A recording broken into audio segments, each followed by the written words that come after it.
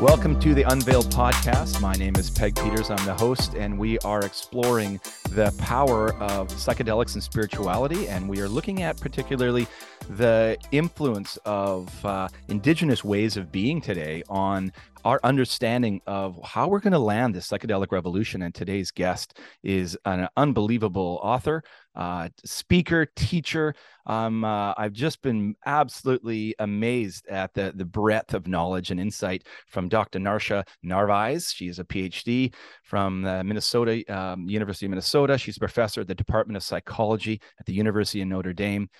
She's the author and editor of dozens of books, chapters, and articles. Her book, Neurobiology and the Development of Human Morality, Evolution, Culture, and Wisdom, won the 2015 William James Book Award from the American Psychological Association and from the American Education Research Association's Moral Development and Education SIG. So Dr. Narvaez's current research is exploring how early life experiences influence societal culture and moral character in children and adults. And her real passion, which is what makes me so excited today, is she's just written a book called Restoring the Kinship Worldview. And I'm just into it right now. Indigenous Voices, introducing 28 precepts for rebalancing life on planet Earth.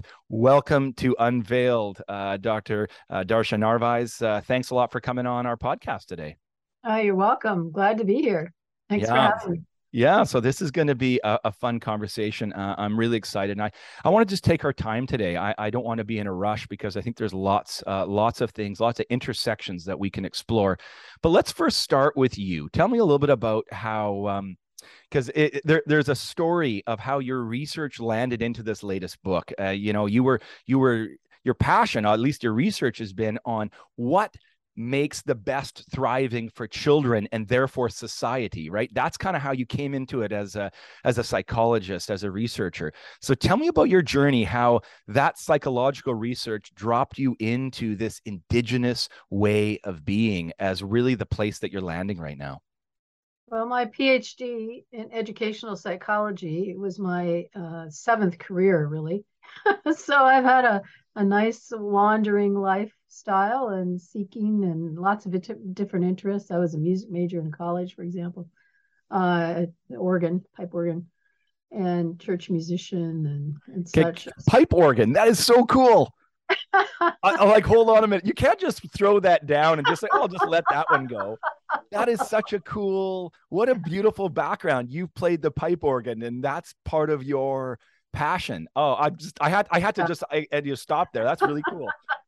Yeah, J.S. Bach, I really got into him in college. So I really just became a major unexpectedly.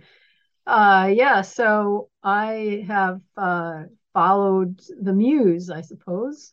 And if you're Christian, the Holy Spirit, or the great mystery in my life. And my PhD it was focused on moral development. So because from a young age, I was just astounded with the injustice of the world. So my earliest memory is of a child getting beaten up, and it seemed to be my fault, and that didn't seem right. And spent half my childhood in outside the country, the United States, leaving for a year and then coming back for 2 and leaving for a year, and could not understand how kids my age would be in these other countries on the street corner selling gum. They weren't in school. They didn't have good clothes on, no shoes.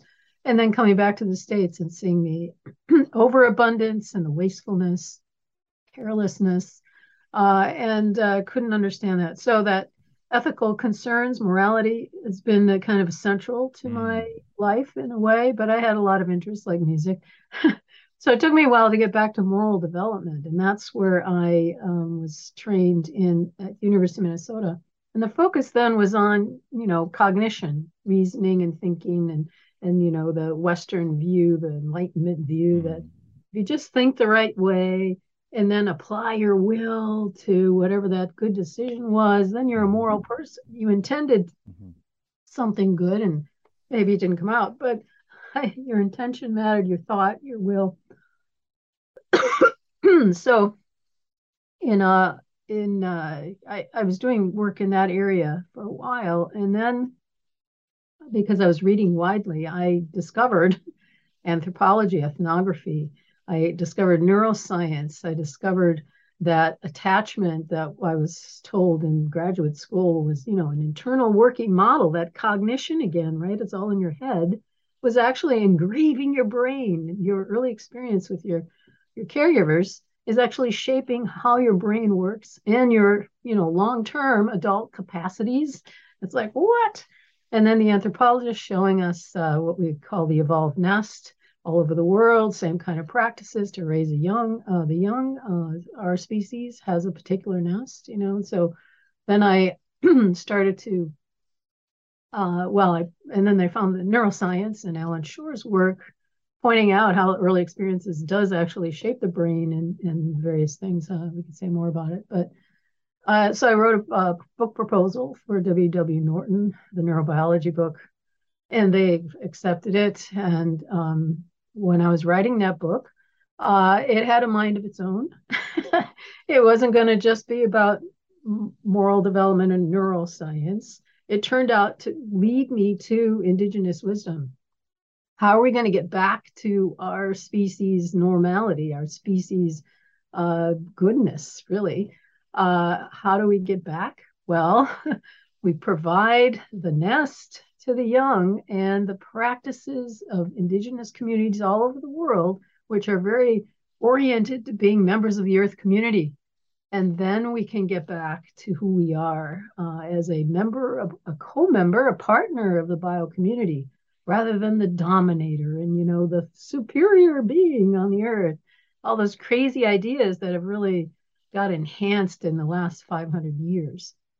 Wow, that's quite a journey. I want to pick up the thread of the evolved nest, but I think this is an appropriate time for us to even just you mentioned kind of the fact that your research brought you into this concept of the evolved nest, and that as you began to study what makes children thrive and what then contributes to human and culture thriving, and what I think what you argued is to say, actually, those precepts that we can look at scientifically and test, and we can kind of see what works, those are the same ones that Indigenous communities the world over has valued for not just their raising of their young, but how they connect with plant-based wisdom or place-based wisdom or animism, or all of those things you began to see a parallel and connection with. And I think that's kind of the eureka aha moment in your work. Is it didn't just stay in the field of a moral psychology, but it began to become this all-encompassing concept, and you began to realize that there's this idea of a worldview, right? And this is, you can do lots of worldview studies and understand what that means, but it's just, you at least you frame it in the book in your Reclaiming a Kinship Worldview, is there's only two paradigms. There's the dominator paradigm, and then there's the kinship paradigm, and there's not really any other framework, and all religions can fit into probably the dominant paradigm. That's just the way that's been evolved. But there's another a more ancient way of being that we see in cultures all around the planet, and they're alive still now. And I think for me, my fascination with your work, Darcia, is I've been trying to make sense of a whole bunch of personal experiences I've had, and I don't know how to fit all these puzzles together, right? I've got this string that I've got, and we call it, a psychedelic renaissance. I'm seeing people healed. I'm seeing people, changed. But then I've got this 15-year history in my own life of starting and being part of a nonprofit called Run for Water, and we worked in Ethiopia. And I would do 4 or 5 trips a year to these rural communities in Ethiopia, empowering and working with small Indigenous groups to build resilience. And what I realized is that they don't need resilience. They needed water, but they were teaching me about the nest. They were teaching me about connection. And this is what was lost in the culture. I came back to Canada and I realized, oh, everyone in my world is full of anxiety, depression, mental health crisis. People are disconnected. Then I read this book called Lost Connections by Johann Hari. where he argues that the epidemic the rise of SSRIs and anti-anxiety medication that's happened in the last 30 years is 100% contributed to disconnection.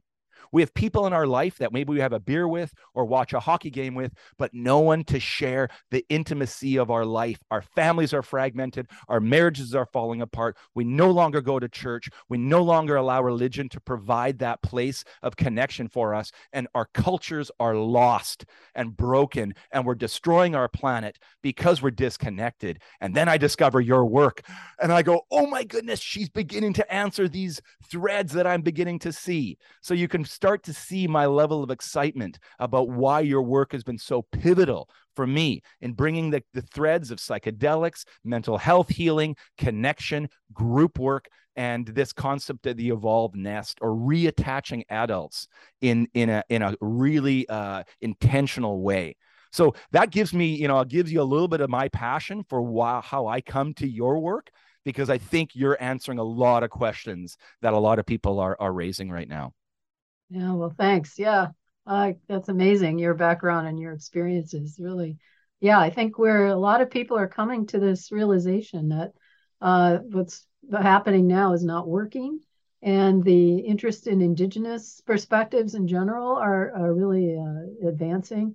So I'm happy to be a part of that movement.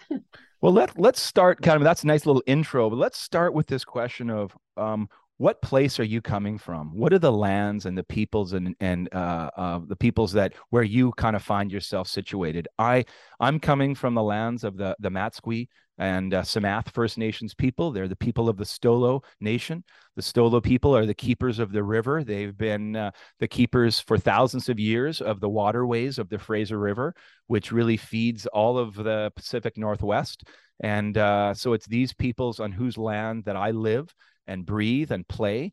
And these are the people who I owe a debt of gratitude for keeping these medicines, these sacred plant medicines and these rituals and these ceremonies, keeping them alive so that we can now, in essence, rediscover them. I didn't, we in the West, we come and we think, oh, we discovered psychedelics. No. Altered state work, trance work, that's as old as human history. And we're going to get into that today. But this is just the new Western way of trying to get into this work. So what lands do you come from, Darcia? Well, at Notre Dame, we are on the lands of the Pokagon band of the Potawatomi. And part of the reason they were allowed to stay and not pushed out like other groups like the Miami who used to be here is because that band became Catholic. And so they pleaded and were allowed to stay in the area, which is kind of, yeah. Yeah. And there's a giving up, but almost like a concession, but also a brilliance in trying to survive, right? I mean, Gabor Mate doesn't, when he talks about trauma, he says don't ask why people did X, Y, and Z. Ask why the pain. What was the trauma that they first began this process of whatever, right? So I think that applies here too. Well, thank you for giving us that context. Yeah. Sure. Let's move into your evolved nest concept. I think that's a really brilliant place to start. Can you kind of explain it and and what your factors are that go into framing out how babies and then humans thrive best? Right. Well, every animal has a nest, and we do too. And ours is part of the social mammalian line. Many characteristics, though, are even older than that. The social mammals emerged maybe 30, 40, 50 million years ago. But some of the characteristics are even, hundreds of millions of years old. So we are part of the tree of life, and our set of conditions or components, I guess we call them for the evolved nest, are just rooted in who we are as animals and as social mammals.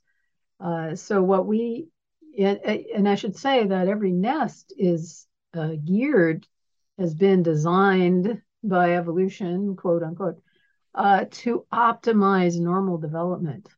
So it's designed to match up with the maturational needs of that the offspring. So our nest includes soothing perinatal experiences. So that's soothing gestation.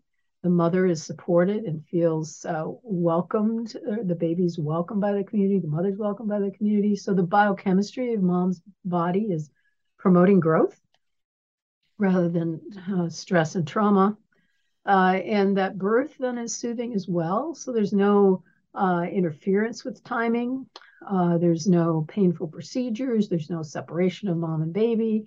There's no infant circumcision, all the things that kind of put you on a different trajectory as baby, because everything's imprinting that child. We're born really immature. We look like fetuses of other animals till about 18 months of age in various ways. And so a lot of the brain, only 25% of the brain adult volume is apparent at birth, full term birth, and most babies aren't born at full term anymore. That was used to be 40 to 42 weeks. And every baby stays in the womb a little bit different length of time.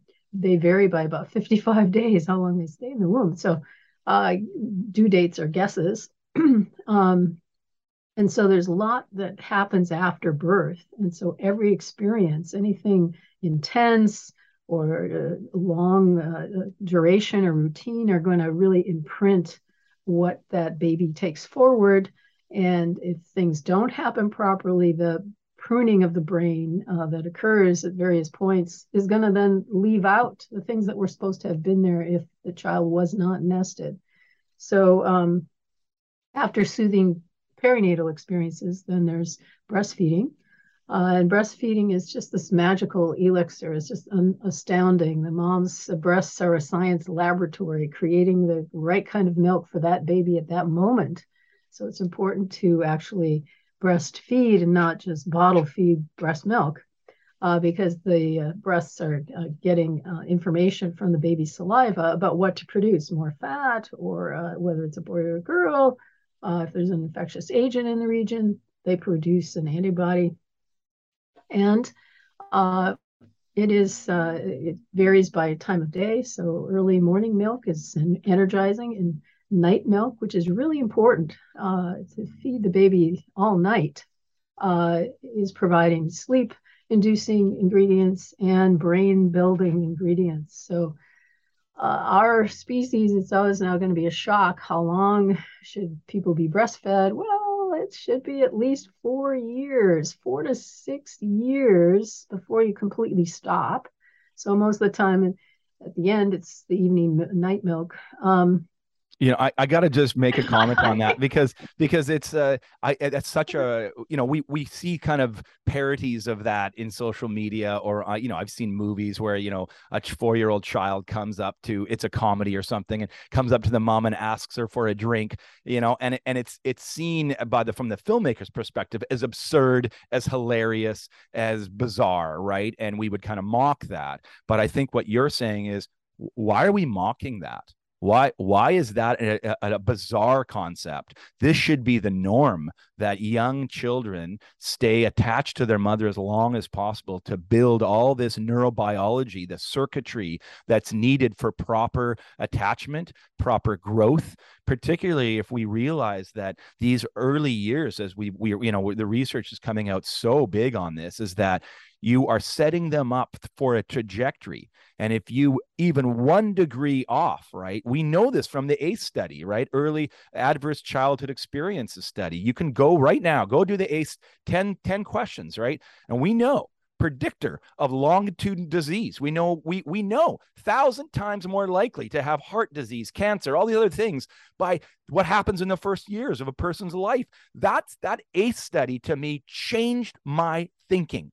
It moved away from this, but kind of a shame-based, that person made a bad decision, they're an alcoholic, or they're doing this, or they can't keep relationships, or they've had 5 marriages. And I'm like, all of that study and your work is beginning to give me a sense of compassion for how people marred in early life barely stand a chance of finding connection later in life unless we re-nest them, right? We need to reattach adults into these safe ways again. Anyways, I had to just stop and comment on that breastfeeding thing, because I think people just kind of laugh at that. And you're saying, no, let's go this way. Let's go back to more attachment-based frameworks, then not less. So I think that's just a brilliant line you said there. Oh, good. Well, it's blowing people's minds, Mm. So we so breastfeeding then is really critical, like you're saying, to good health long term. Now, in our ancestral environment, and we see this around the world in nomadic foragers. So nomadic foragers are where we spent 95 to 99% of our history as a human genus or species, depending on how you're going to slice it up. And in those communities, it's not always the mother that's breastfeeding. So it can be another mother, it could be grandmother, even dads will let the baby suckle just to comfort. So being at the breast is what's used to comfort the child, the baby, Mm. Immediately. And anybody around, if the mom's not around, or someone will just do that, right? So Mm. again, that it kind of blows your mind too, right? Mm. But as an anthropologist, you're lucky in that in you kind of get to say, this is what happens, not this is what, it's just, it is what is. This is what helps the human species thrive. So if you don't want to do that, that's up to you. I'm just telling you, these are the facts of how humans thrive, longitudinally. We can now do those studies. And so you're just saying, yeah, breastfeed as long as possible. Have a group of people around this child that's safe, that there's no adverse experiences in this early developmental life, that it should be just this responsive relationships you talked about. You talk about self-directed social play. My goodness, we have 4 daughters. And I remember my wife early on said, we're going to put them in one activity. That's it. Not 5. You want to dance and do soccer and that. She's like, you're doing one thing. And that's it. And after that, it's self-directed play. And we lived on a farm, and it was go outside and play. Now, we're lucky. We're privileged. We get access to that kind of space. I don't live in an apartment, And so the urbanization that's happened, it forces kids to disconnect from nature, right? They're up in a 17-story building. You're disconnected with others, and now you're only in social media. You're on your phone. 4-year-olds playing things on their phone. That's kind of how we teach them to play. So I don't know. I can see all of the we're asking, why are we so anxious, right? Why are half of in Canada, 40% of Canadians will be diagnosed with a mental health condition by the time they're 40. 40%. That's an epidemic. And we're like, why is that happening? It's the reasons you're telling us. We are anxious because we have not been properly connected and attached in our society. We don't have safe spaces. We haven't been nurtured properly. And we have a generation of people lost that way. And so that's kind of, for me, brings up, well, what do we do now? How do we re-nest people, right? And along comes Indigenous ways of knowing and being, and along comes plant medicine. And that's where for me, the intersection begins to say, there's something unique here about the rise of plant medicine at this time from Indigenous cultures that we need in this time in history.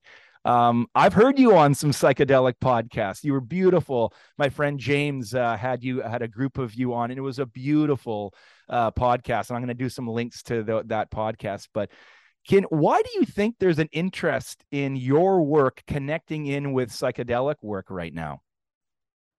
Have you tried to piece that together? I haven't thought about that, but I think it's in part the connection issue, right? That we are part of the earth community, and plants have a lot of wisdom, just like animals do, and we need to learn from them. And that's what Indigenous peoples have done all through our history, our prehistory mostly.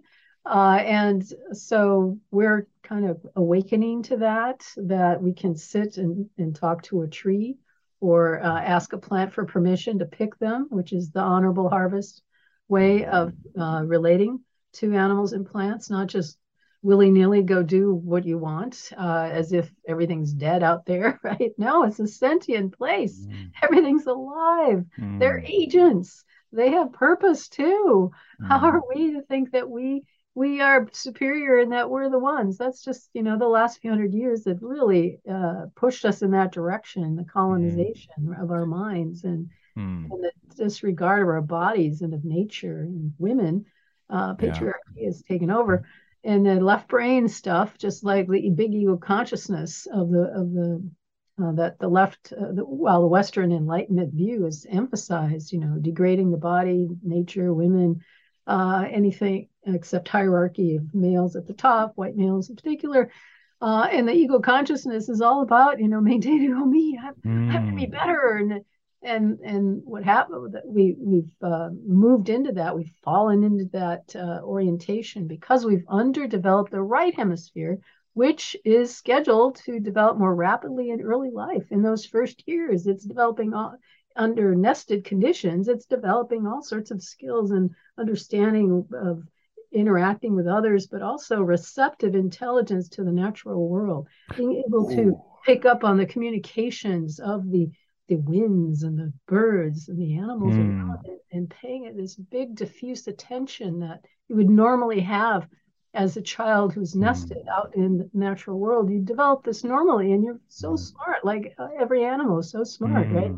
Mm. And we've lost so much by putting people inside walls and Mm. kids and babies inside carriers and cribs and playpens. Oh my God, that's Mm. undermining their development in so many ways. And then we torture them with sleep training and making them sleep alone. And oh, you've now changed their trajectory, as you say, towards ill being Mm. rather than wellness and well being. Yeah, and connection. I think that's so much of at the heart of the Indigenous worldview Right. is an interconnectedness of all things, right? A connection with our interior space, our connection with the kinship around us, our family, our neighbors, our ancestors even, and a connection with the wider worldview, nature, but also a connection with the spiritual reality of that there's a sense that there's something larger than us, that we're not just lone individuals trying to gain as much as possible, letting the ego go. I think your mention of the ego is the thing that I find so interesting about psychedelics, right? So the work of people at like Dr. Robin Cartwright Harris, looking at the fMRIs of brains when they're in these trance-like states, these psychedelic states. And what happens is the default mode network, that ego part of our brain, begins to dissolve and go offline, and we access different part of ourself. This, not the ego self, but a connected self. And that you get access to different wisdom in those moments. And it's childlike is what it is. You open your book, and I'd love for you to read it if you have it there, Restoring the Kinship Worldview. In your chapter, at least in the audio version, you are reading a passage from an Indigenous lady. I think she's from an Okanagan out here in British Columbia, an Okanagan First Nations community. I think it's from the 1800s. You read a story. It's his wisdom. This is, hundreds of year old wisdom about a mother, a grandmother, sending her children out into the forest to discover spiritual entities that she's encouraging them to make friends with. That's how you decide to open this book. And I was like, boom, blow me away. This is because can you read that? Because I just Yeah. thought that was gutsy. I love it. Yes, I'm happy to do so. This chapter number 1 is called Recognition of Spiritual Energies in Nature. And the quote is from Mourning Dove, who lived from 1884 to 1936. She says, Indians had a staunch belief that the Creator made the world according to a divine plan that gave power from the animal world to our ancestors and now to us. Children at the early age of 6 or 7 were continually sent out each night to hunt for a guardian spirit. Both boys and girls were obliged to undertake this search. As children grew older, they were sent a little farther away each night until they graduated from short to long distances. When the teacher or parents gave them something special to take along on these night journeys, period. The article might be a small piece of fur from the medicine bag of a shaman or a bone from some animal. The hope was that the child would receive a vision of the animal spirit associated with the entrusted skin or bone. The child was always instructed never to run away from any animal form or apparition that chose to speak to him or her while on these expeditions hunting for knowledge. A child might find these supernatural powers almost any place: water, cliffs, forest, mountains, remains of lightning-struck trees, animal carcasses, old campfires, or a sacred sweat lodge. The spirits were supposed to appear when they were impressed by the dedication and purity of the persistent seeker. The spirit's appearance came to a child in a vision, in the form of an animal or an object that spoke about how the spirit would help with future life, especially when needed during times of distress. It sang its spiritual song for the child to memorize and use when calling upon the spirit guardian as an adult. Such a vision did not always come to a child while awake. Sometimes it came while the child was asleep beside the token he or she had been given. It was thus a natural necessity that parents should send their children out into the night to hunt for this secret knowledge to make themselves great and powerful. This training, for all its hardships, continued until puberty, when particularly strenuous work was added to the regime to give the child energy and stamina for a long life. There were many things that we practiced that the priests had no knowledge of. People still believed in the old ways, and no one was criticized for sending their children out alone. Instead, they were honored for doing so. During my childhood, people were just beginning to think that we were foolish. Later, Jesuit and white teachings won out. That last line, as I come from that line, right? I come from a Christian line. My ancestors were all Christian, and I was an ordained minister, and I left that work because it wasn't sustaining me. It wasn't producing life in me and my family, right? We experienced a loss of a stillborn child, and the community that we were in, that I was pastoring in, didn't have the tools to be able to hold grief in that way. They just had little verses that give you and say, oh, maybe God has a plan, or maybe there's sin in your life, or some kind of weird response, right?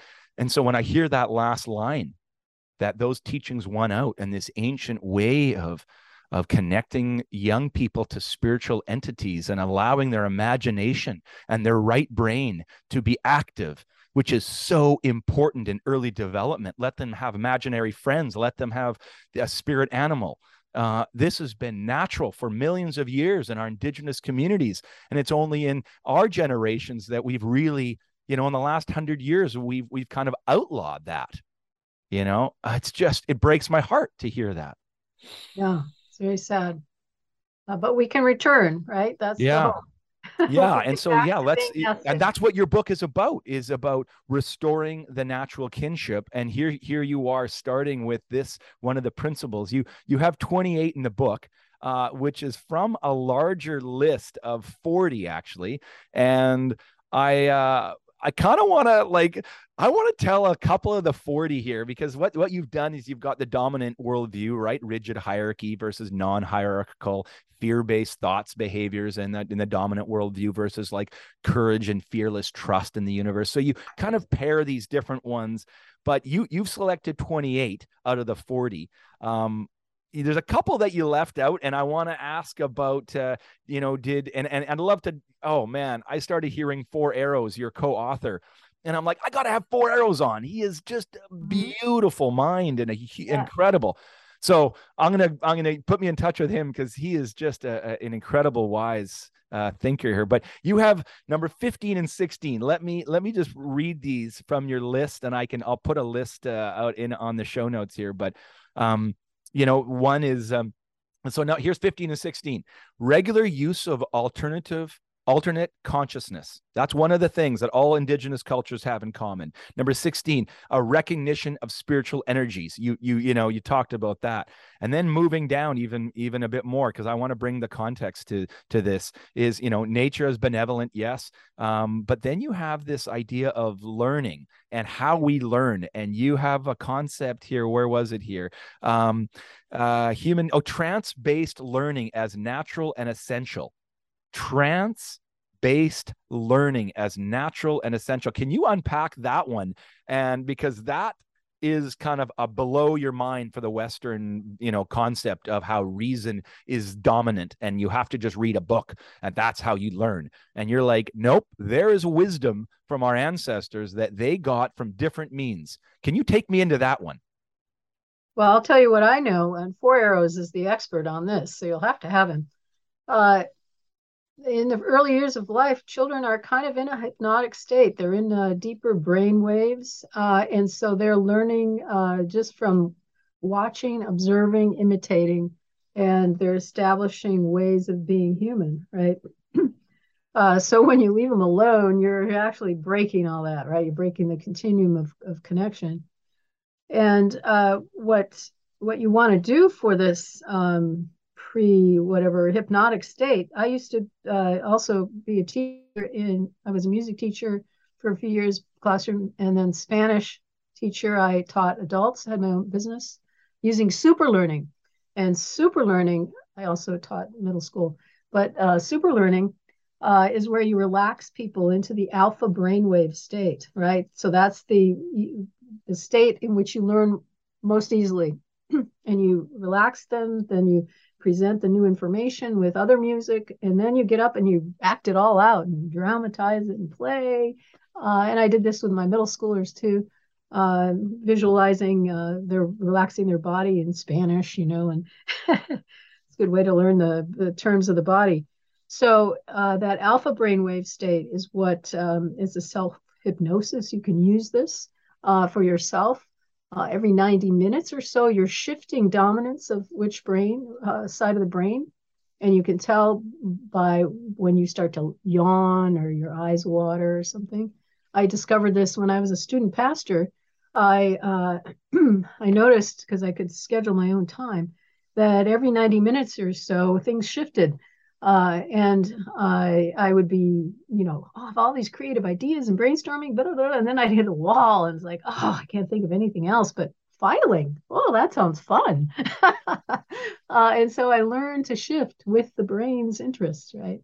So I always have a lot of documents open on my computer, and when I'm into that editing mode, I'll go do some editing. When I'm in the creative mode, oh, I'm going to write a new essay or something, right?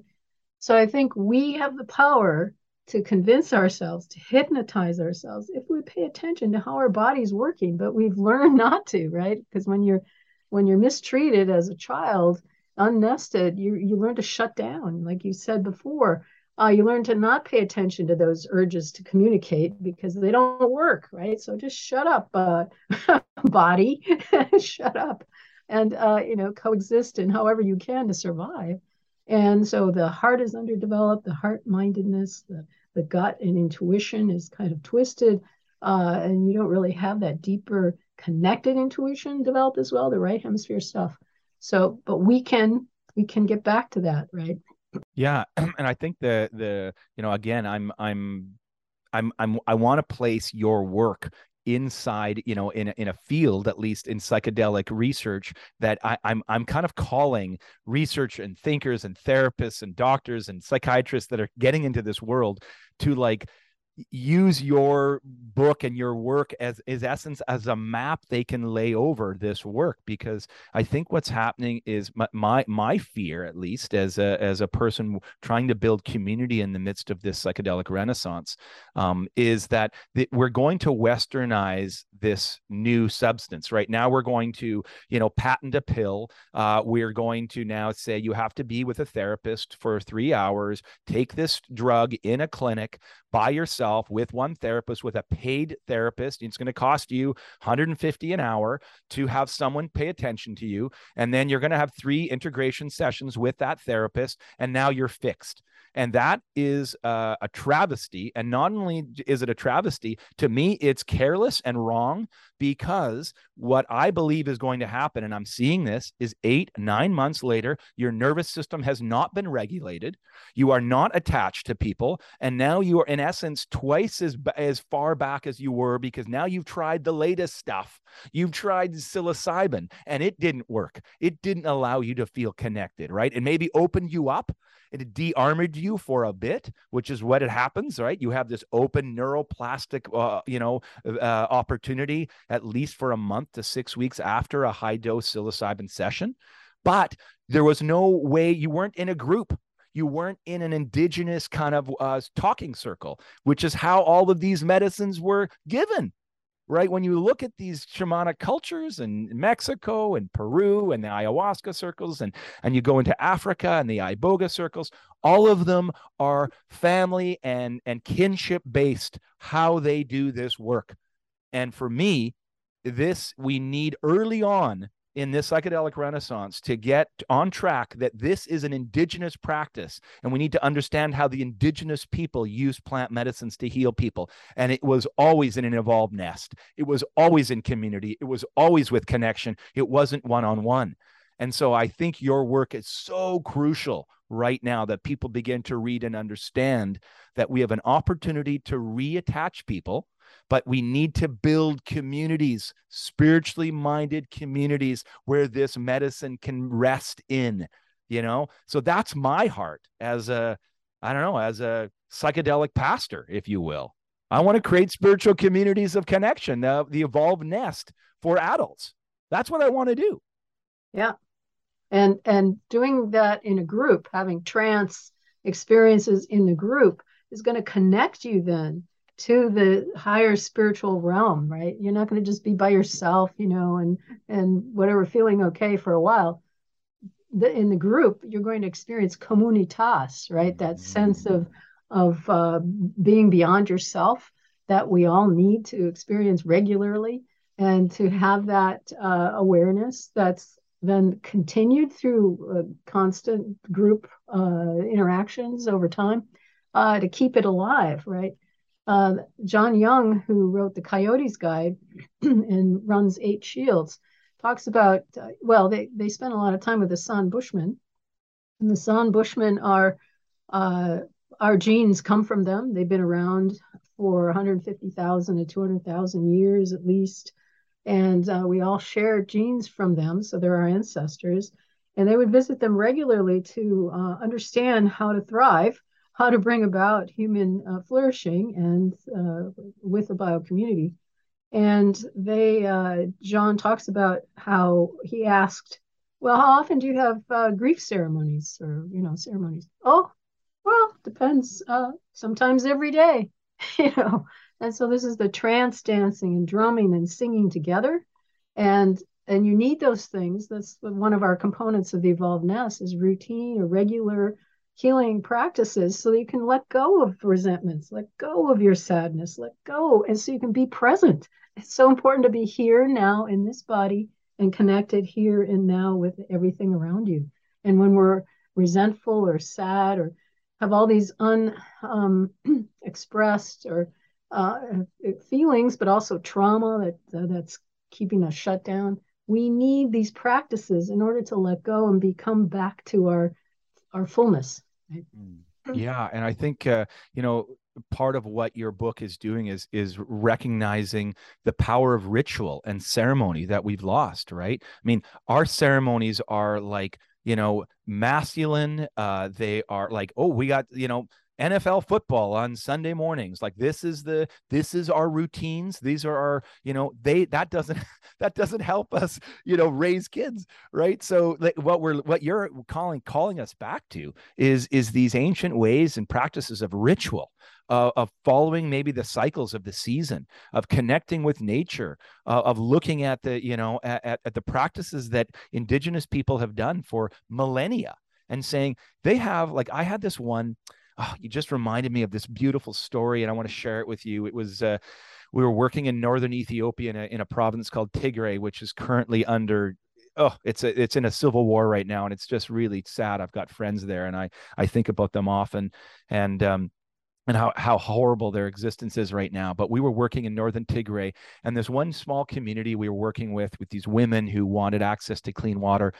Climate change in the last 15 years has dried up their rivers, and so now they can't, they have to walk 15 kilometers to get water up a mountain. And we were working with this community, and in the evening they brought me to this beautiful tree, and it was this tree was I said, how old is the tree? And they said it's eternal, it's been here forever. And I was like, well, it's not forever. And then so we started asking around, and you're like, well, it's at least 1,000 years old, and we know that we can trace this back. And so this sycamore tree that was 100 meters wide from branch to branch, like the size of a football field, and I've got pictures of this. I mean, I'd never seen a tree like this. And what they did is they have a monthly ceremony where they come around, and if someone has had loss, a mother's lost a child, an old person has died, the family comes and lays their hands on the tree and they weep. And they have this. I asked what they were doing, and they said, "No, this is a healing tree." And what that means is this tree has seen the rise and falls of civilizations, of communities and cultures, and it's still here, and it can hold the breadth of all of our pain. So we come to this tree and we lay our pain and grief. And I watched this woman just wail as she touched this tree for 5, 10 minutes. And then she, had something, and she gave, put something down by the tree.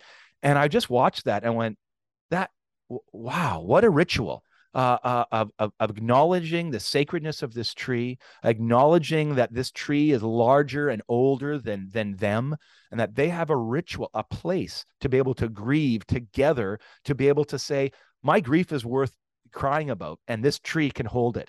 So I'm thinking, we don't have anything like that. We don't even go to spiritual churches. We don't go to communities anymore. We don't go to anything. We're just these lost individuals with our pain and our sadness. And I think I just read a book by a guy, an author named Francis Weller, on the power of grief and kind of this idea of letting go. And he just really talks about the importance of ritual and getting into groups that you can practice grief, which is just a recognition that there's been pain in my life that I've got to let go of. And we don't do that. And that's such a ritualistic practice that you mentioned that I think is so needed in our world right now. So thank you for reminding me of that story. A wonderful story. Yeah. So these indigenous ways of knowing and being. Can you highlight a couple more from your book that you had 28, couple more that really connect with you, and you find that people are connecting with as you write and speak on this? Yeah, let me first say that the Indigenous worldview is something that we can all adopt. We can all take on this shift in perspective, which I think is the true enlightenment. Unlike the Western enlightenment, which is kind of a de-enlightenment, to go into your head and think ego is all, and power and control and all that. But Indigenous wisdom is broader.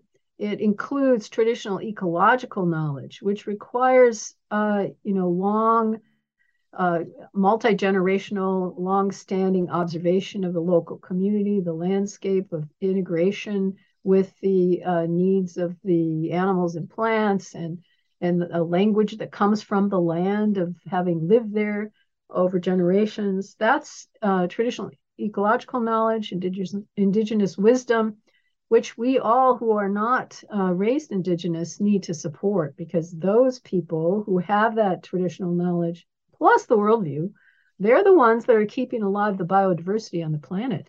80% of the biodiversity is in 20% of land that's governed by indigenous peoples. This is a UN report. So we have to understand that we are not talking about taking up indigenous ways and taking over. That's colonization, right? That's settler colonization, where you want to just absorb and consume everything around you. And it's the Wetico virus of that native people's Wendigo that they talk about. Anyone can be taken by this fever, this greedy fever that cannibalizes life, right? So we have to be careful. We're talking about the worldview. So there are, I think, I'm looking through the list here. I think in terms of, I haven't heard a lot about what people prefer from the reading of the book, which ones they like. Four Arrows has been doing more with Indigenous worldview than I have over years. And I think perhaps conflict resolution is one I really I like to discuss, because in the Christianized, so-called Christian, it's not really Christian, Protestant, I don't know what to call it, but it's the very harsh way of looking at people who did something wrong against the community. And what do? You punish them somehow, right? The kind of inquisitional way of treating people who fall outside the norms. Now, in the Indigenous Native American perspective, it's an issue of disconnection. So the adolescent who's taken a bottle of whiskey from someone's house or stolen something, for example, what you do is you don't send them off or punish them or somehow you bring the circle together, right? The talking circle. And you talk about how who was hurt and how I distrust teenagers now, says somebody, or I hate to go out in the neighborhood because I'm afraid someone's gonna whatever. And you hear all that with the offender, and then you try to get back into connection, help them realize that they're disconnected and the harm they've done, and then figure out a way to reconnect. Yeah, that restorative justice kind of model versus kind of a punitive framework. And I think restorative justice has its roots in, indigenous frameworks of how to resolve conflict, right? And I come from an Anabaptist background, which is kind of a Mennonite. My ancestors came from actually Ukraine, and in a Mennonite colony there. And our background is trying to, be nonviolent and saying, you know what, we really want to restore broken relationships through connection and community, not through penal, but that might be a concept that we have in our background, but the way it gets lived out is communities that kick people out if they are, immoral, right? I mean, I've been in churches, I've seen this where a couple had premarital sex and were literally brought in front of the entire congregation, shamed by the pastor, and then removed from membership. And so that is not the way of Jesus or connection or community at all. So, but I think this idea of restoration in healing of connection is really a framework that the Indigenous worldview offers to us as a different way than our filling our institutions with prisons with people, and we continually to victimize them again, and we create this cycle of violence that we won't stop until we adopt a better way of being in the world. And I think part of what you're saying by this book is that this is not an option. Like this isn't like, hey, here's a cute framework that Darcia put together with 4 arrows, and here's a neat idea. What you're arguing is way stronger than that. You're saying a dominant worldview will destroy our planet, and species will die, and our planet will die, and we will die. That's where we're heading. And you're saying there is another way of being that the Indigenous people have kept alive, that we have bracketed, outlawed, shamed, Christianized, colonized. And you're saying we don't have to become Indigenous. That's another form of colonization. But there's a way of being in the world that we can draw from that is more aligned with this place-based way of knowledge. Am I kind of tracking what your argument is here? Yes, very good. Yes. And part of there's different assumptions about the world. So the worldview is kind of what's underlying your philosophy of life and what you think is a good thing to do and what good people are. It's how we perceive our connections to the spiritual world, to other people, to the natural world, and it just flavors everything about who you are. Now, one of the key aspects of Indigenous perspective is understanding that everything is sentient, everything has agency, and that includes children. So you don't want to interfere with a child's development. You can hurt them if you coerce them. So there's no coercion. I mean, unless there's some extreme thing like they're rolling in the fire or something. But typically you don't assume that you know better. You trust the inner moral compass of that child, understanding that it takes a while to get, acculturated, socialized, but you let them learn by immersion and emulation and imitation, and just they need to be in the community doing things with you, not isolated, alone, or with kids of their own age. That's not helpful either. They need to be in the multi-age community. So this is part of the village of care that we all need. We all need mentors throughout life, right? So we have to understand that this nestedness is, it's broader. It's the free play. It's the nature connection that we immersion and connection every day, all the time. ceremony, right? That you're every time you take a drink of water, you're grateful to the water and understand that it's a living entity that's supporting you. The air is supporting you. Every moment you can be thankful and be great, show gratitude to everything that you are experiencing and being respectful. So you're in the web of life now, right? You're never alone. But we lose that. The left brain gets off in its little ivory tower and thinks it knows everything, but it's isolated and has to be superior. Right? Come back down, come back to earth. Here you are in the body now, your senses now. What do you see? What do you smell? What do you feel? And bring yourself back there and learn to calm yourself down when things get triggered, right? And learn to connect. So my students and I in my classes, I taught them folk song games because I was a music teacher. And that would, so things like a hunting we will go, a hunting we will go, we'll catch a little fox and put him in a box and then we'll let him go. And everyone's, trying not to get caught. And the others are holding on to, and you touching people, you're laughing, you're moving, you're singing, you're looking in the eye. All that stuff's growing the right hemisphere.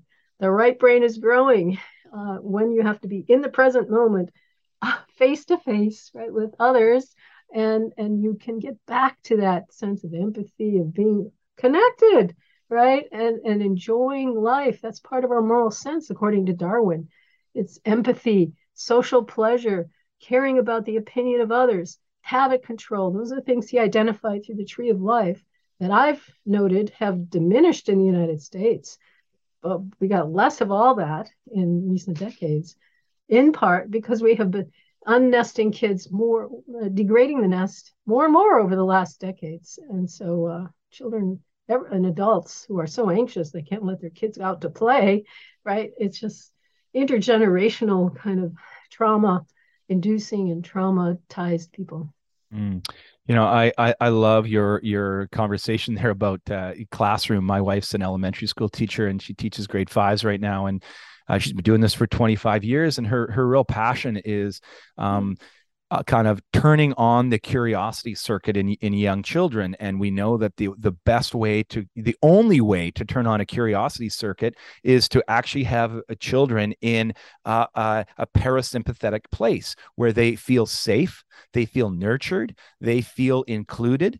And so the first month, all she does is she's creating a nest, right? She's a very skilled, she's a therapist and counselor and works with kids, but she creates this evolved nest inside of a classroom where every child belongs. There's no bad kids. There's kids on the spectrum. There's kids with behavioral things. You have kids with a, EA. There's kids with this.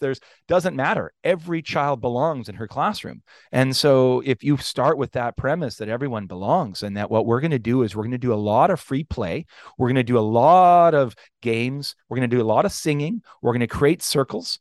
And what she's realized is that, particularly when you're understanding like Dr. Stephen Porges's work on polyvagal theory, right? So polyvagal is this notion that we have a vagus nerve that runs particularly from our social engagement system, our eyes and our mouth and our sound of our voice. And that helps other nervous systems regulate. When you see the crow's feet in a real smile, when you see the smile on a cheek, and when you hear undulating voice that feels soft and nurturing, what our entire nervous system begins to calm down. And so when you're in that safe, connected place, you can learn, you can become curious, that right side of your brain gets triggered, right? And the idea of putting kids in rows, the idea of getting them to memorize things and get ready for a test, she hates that. She is so anti-homework and anti that. It's about creating a safe nest for kids to thrive. And what happens, as you can imagine, is she becomes the favorite teacher that they've ever had. And kids that are in their 20s come back and say, Mrs. Peters, like, I've never felt so safe as when I was in grade 4. And thank you. You gave me this place where I could feel connected and loved and safe.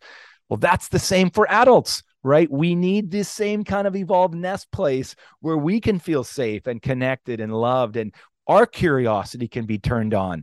And so getting into a small group of under 9, we found it's between 6 and 9, I've found in a small group with intentional trauma-informed models, you can really begin to re-nest someone and calm their nervous system down, and they can begin to start developing that right side of their brain as well. So I just love I love your games that you play with young people, the children, because that's really that's this nervous system regulation is all it is. It's brilliant. It's beautiful.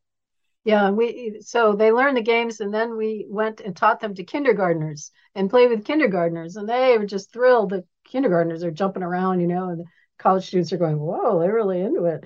So it encourages them to play more, right? Because you got to play to be alive, to be human, to be fully human. And I think that's one thing about these kinds of activities and having these circles and nestedness is that it keeps us in the cooperative mode. So I also talk about, I have a triune ethics moral development theory.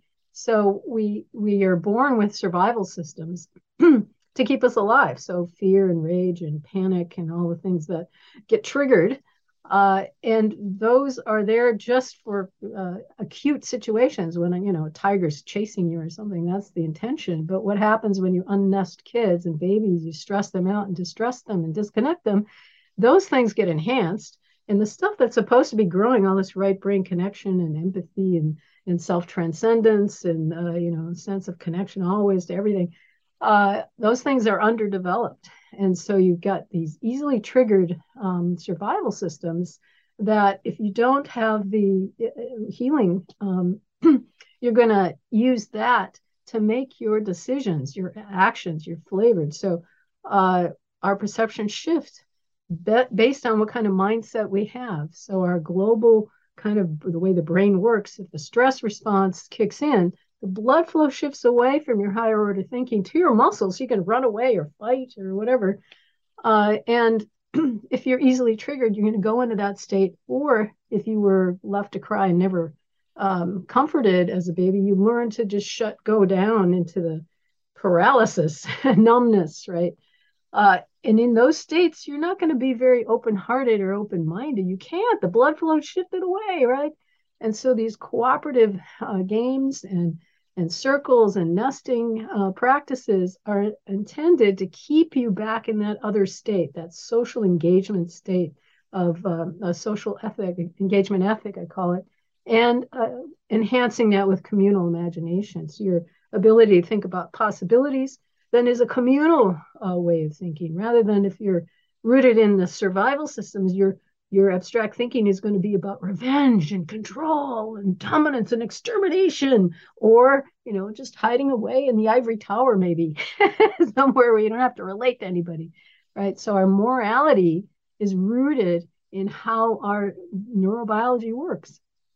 Do you have a community of people that kind of are like-minded that you're developing that you can kind of do this work with? Are you finding a spiritual community? Because that's hard to find.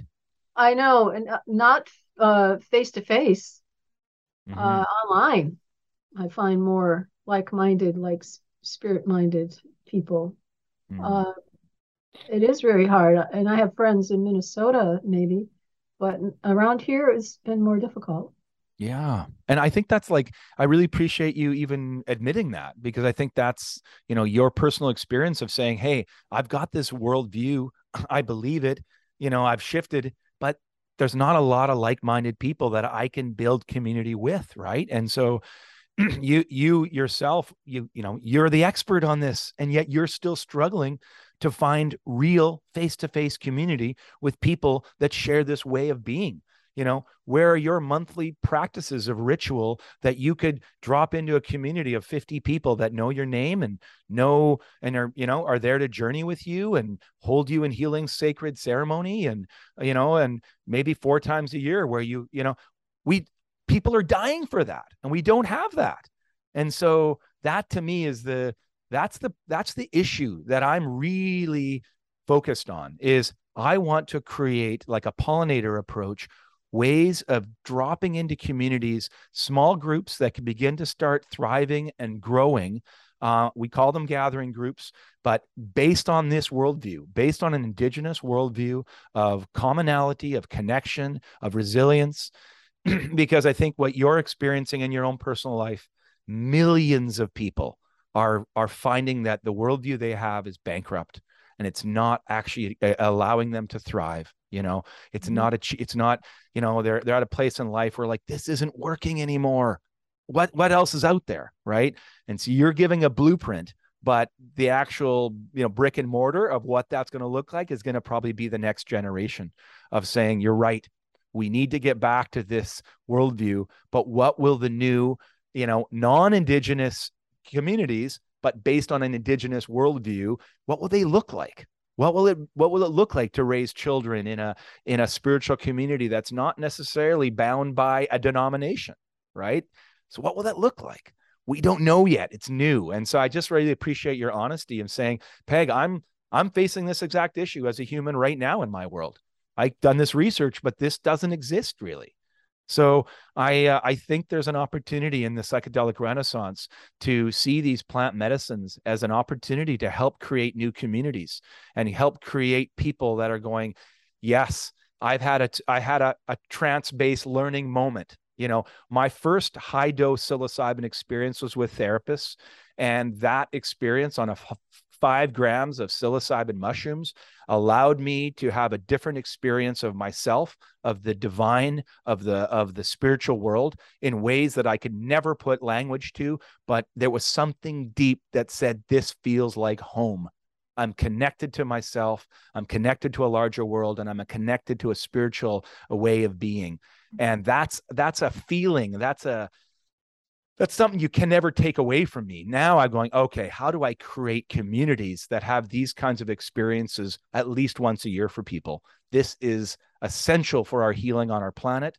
And without these kinds of communities and these kinds of rituals and these kinds of trance-based learnings, I think our species is actually going to not just decline, but I think there's going to be an end. And it's so, yeah, there's an urgency on our planet.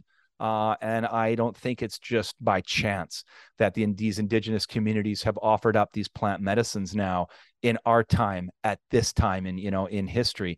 They are part of the saving balm that I think Indigenous communities can offer our planet.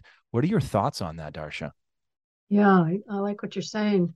I think what comforts me is that I may not have the human persons around me regularly, but I have all the non-humans around. So I feel like my community is the oak trees and the pine and the animals around, and I can contemplate and I can communicate with them and feel like I'm not alone and feel encouraged that way, right? So I think that's important to understand, that wherever we are, there are living things with us. Maybe it's the plant in the window. If you need something green, and greenness is so important for our mental health. But everything is part of Mother Earth. It all comes from Mother Earth. Lie on the earth, do some earthing as well as sunning, right? And lean against a tree and feel that energy, like the ancient tree you talked about. They're around, even if they're young, they're still connected to the Mother Earth, who is the mother of us all. So I find a comfort there. I think one of the challenges for bringing people together now, besides COVID and those kinds of pandemic and monkeypox and everything else, is that people are easily triggered. And so they have to somehow go through a healing practice almost before they can go into the circle, right? To learn how to calm down with belly breathing, the vagus nerve stimulation, things that are going to help them actually be able to be with others, because we've become so isolated now with screens and such. So that would be the one thing that I would ask you then. How do you do that, or what are you thinking about in terms of that issue? Yeah, I think you bring up a really good point in that people are isolated, and there's all sorts of still fear of communicable diseases, and that pulls us away. And yet in the midst of this pandemic, we're realizing more than ever that we need connection, that the idea of isolation that we thought we needed to do for this period of time, which is I've talked to old timers like, oh yeah, diseases come through our community, and we had to do X, Y, and Z, and that's just part of life. But I think you're bringing up a larger point, which is to say, what do we do in a time where people are really hesitant to get together, and yet this is the thing they need most, right? And we have, we're playing with this, using the tools of technology. Like, I'm not, we're doing a podcast right now. We're looking at each other over Zoom. And so I'm recognizing the power of this technology at this time, that we can communicate to maybe millions of people over a conversation like this, right? A long form, unedited conversation is a really new digital tool we have. And I think Zoom, which really came online during the pandemic, is actually a really powerful tool. A lot of people hate it, and I totally understand. We Zoomed everything.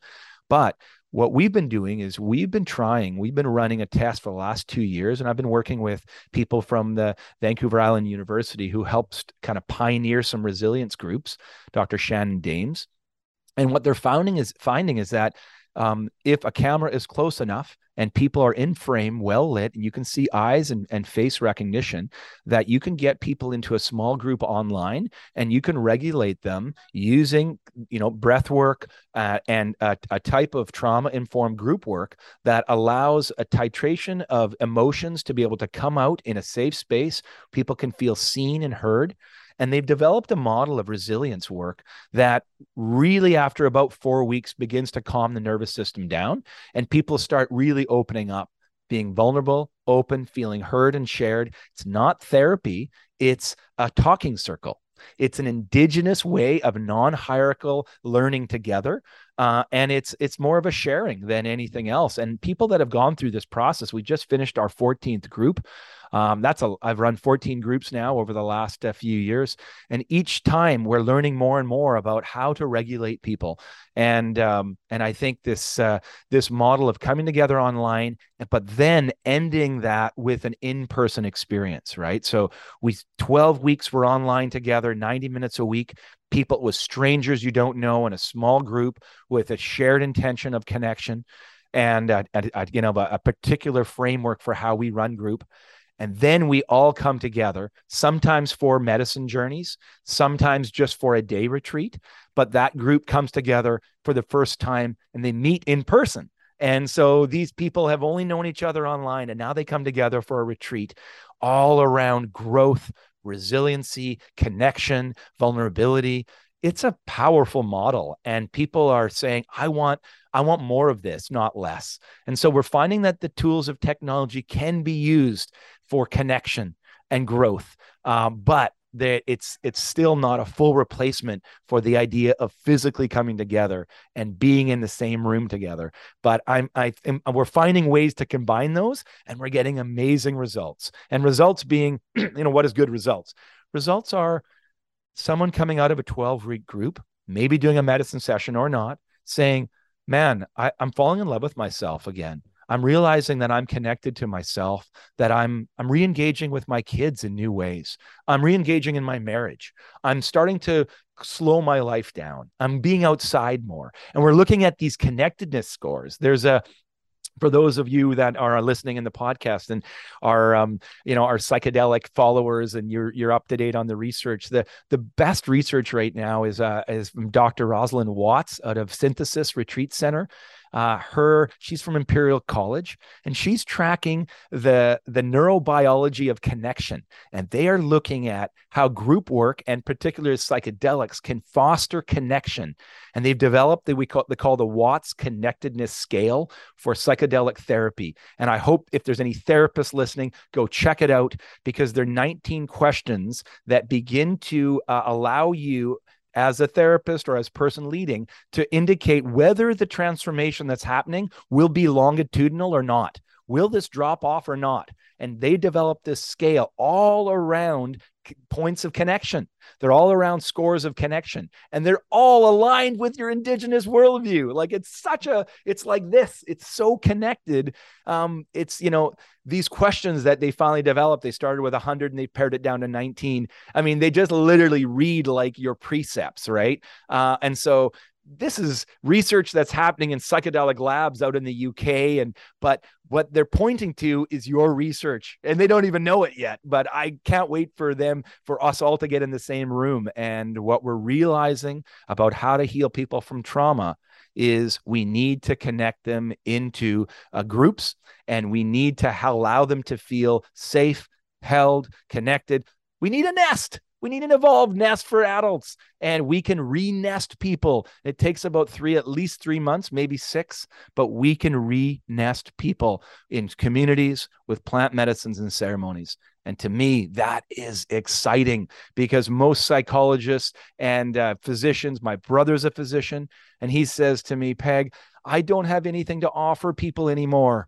They come into my office and they're depressed, and they've been on the same antidepressant for 9 years. They can barely go to work. They don't want to go outside, and they're just numbed.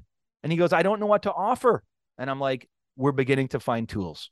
We're beginning to find, opportunities and methods that you can begin to start offering. And so he's starting a clinic in our community with this intention. So these things are happening, and it's so exciting. So I get so excited talking to people like you, because unbeknownst to you, your research is really helping form the foundation for how we develop this next level of what communities look like, and particularly those that are open to plant-based wisdom and land-based knowledge, which has all been kept by our Indigenous brothers and sisters. And so again, we kind of come full circle back to that the land on which we're all from, right? And that's where the wisdom is. That's right. Wow. It's amazing. Wonderful work you're doing. Thank Yeah. you. Well, Darcia, thank you so much is there anything else for you that you like? I really want people to understand this. This is kind of, because what I got from your book was, this is a heart cry. And I want to just talk about your book for a sec, because I want readers to get it. And I'm going to recommend, do both, but I'm really going to recommend the audiobook. It's brilliant. I'm so glad you guys took the effort to do that, because what you get is the author's voices, and it becomes an experience in itself. It's moves from the printed page to I feel like I'm in a conversation. And the way you guys divide up your 28 precepts, I'm actually going to assign this as a month-long spiritual journal for people that do our gathering groups, because they can listen to, 5 minutes of teaching, and it's ancient, texts from different Indigenous communities. Then they listen to your discussion. There's application, and it's a standalone. Each chapter can be a daily meditation. And so that's how I'm going to be assigning it, because it really is a beautiful framework, that audiobook. Thank you for doing it that way. What were your, so there's my big push to go buy her book, go download it, and start listening today. Tell me a little bit of, what's your heart cry these days? Well, I think we've been talking about it, right? To bring back that sense of connection, that everyone is here and we're here together. We're all part of the same earth, and let's love one another. Let's enjoy one another. Let's find the goodness in one another. And so when we meet someone, let's find ways to enhance their well-being. And that's what we see in the pre-conquest societies, communities. They were all about enhancing and increasing enjoyment of the interpersonal relationship. And we kind of instead, because we're more left brain and survival system oriented, kind of come to a situation and categorize people, right? That's left brain stuff, right? The right brain is all about, oh, how are we connected? What's beautiful here? What can be enhanced, right? That's just the artistic way of being, the seeking of beauty, the creating of beauty. That's where I want people to be, so they can actually enjoy being alive, being in this body, whatever body they have, whatever experiences they have now probably honed some gifts that they can share with others. That trauma, whatever it was, is a way to be more sensitized to things, to, people who had the experiences you had, and maybe you have some gift to share. So I think we want to encourage people to be back in their bodies, to be here with one another, to be on the earth, to respect the earth, to honor the earth, to treat the natural entities as partners, as community members, and pay attention. So your attention really matters. That's how it shapes who we are and our actions. Wherever you put your attention is what you're rehearsing for automatic behavior later. So it's important to be careful where you put your attention, right? If it's on violence or revenge or demonizing some group, that's going to or encourage you to use your survival systems and your vicious imagination. Instead, as St. Paul said, focus on the beauty, focus on what is wonderful. And that's what the natural world allows us to do, is there to help us remember to do. And children are there to help us remember to reconnect. Babies want to be with you, and little kids are ready to be in relationship all the time. So find those ways to be in relationship, whether it's the spider that you meet, say hello, encourage them, right? Wherever you are, you're in relationship. And remember that and appreciate it. Wow, that's beautiful. Darcia, tell me, if we need to, we can reshape this, but what about your own kinship? Tell me about your family, the place that you find, what's home for you? Who's in your small circle of family? Well, I'm in Indiana and with my husband, and Okay. my family, all my siblings are in Minnesota. Mm. So we go back there regularly and hang out with them, and I have a lot of friends there. And here, my husband and I we play every day. We try to make each other belly laugh, and we forgive each other all the time. Who's the first to forgive each other each day, and do a lot of huggling, right? So we didn't talk about touch. That's a Mm. component of the nest. Maybe I should go through the nest real Yeah, fast. yeah. Go through the nest. I love the Yeah, points in the nest. Let's get those down, yeah. Pat. So soothing perinatal experience, breastfeeding for several years on request, baby's in charge. Affectionate touch, pretty constant in the first years of life, and no punishing touch, no corporal punishment. That shifts the trajectory. We have longitudinal data showing that it's harmful to the child and to the community. A welcoming social climate, so that means the community welcomes the child. And so classrooms, right, that are welcoming and have a positive emphasis are really important for kids. Of course, classrooms, I'd rather not have a child in a classroom. They should be playing throughout childhood. They should be self-directed learning in the community and all. But, we have our system. Part of our problem is we have this system that's killing us. So we have to get out of this system. But, meanwhile, do the nesting wherever you can. Then there's multiple adult caregivers, multiple mentors. So all of us need this, right? If we need the affection, we need the welcoming social environment, we need self-directed free play. That means not organized sports. That means you go out and you're wrestling and you're running and you're climbing and you're, imaginatively playing, not with toys, just with whatever's there. And you have multiple age playmates, so not the same age. Same age kids are going to be competitive rather than cooperative. Our natural pedagogy is to learn from the older, and the older kids love to teach the younger. I mean, it's just very cooperative. There's no competitiveness.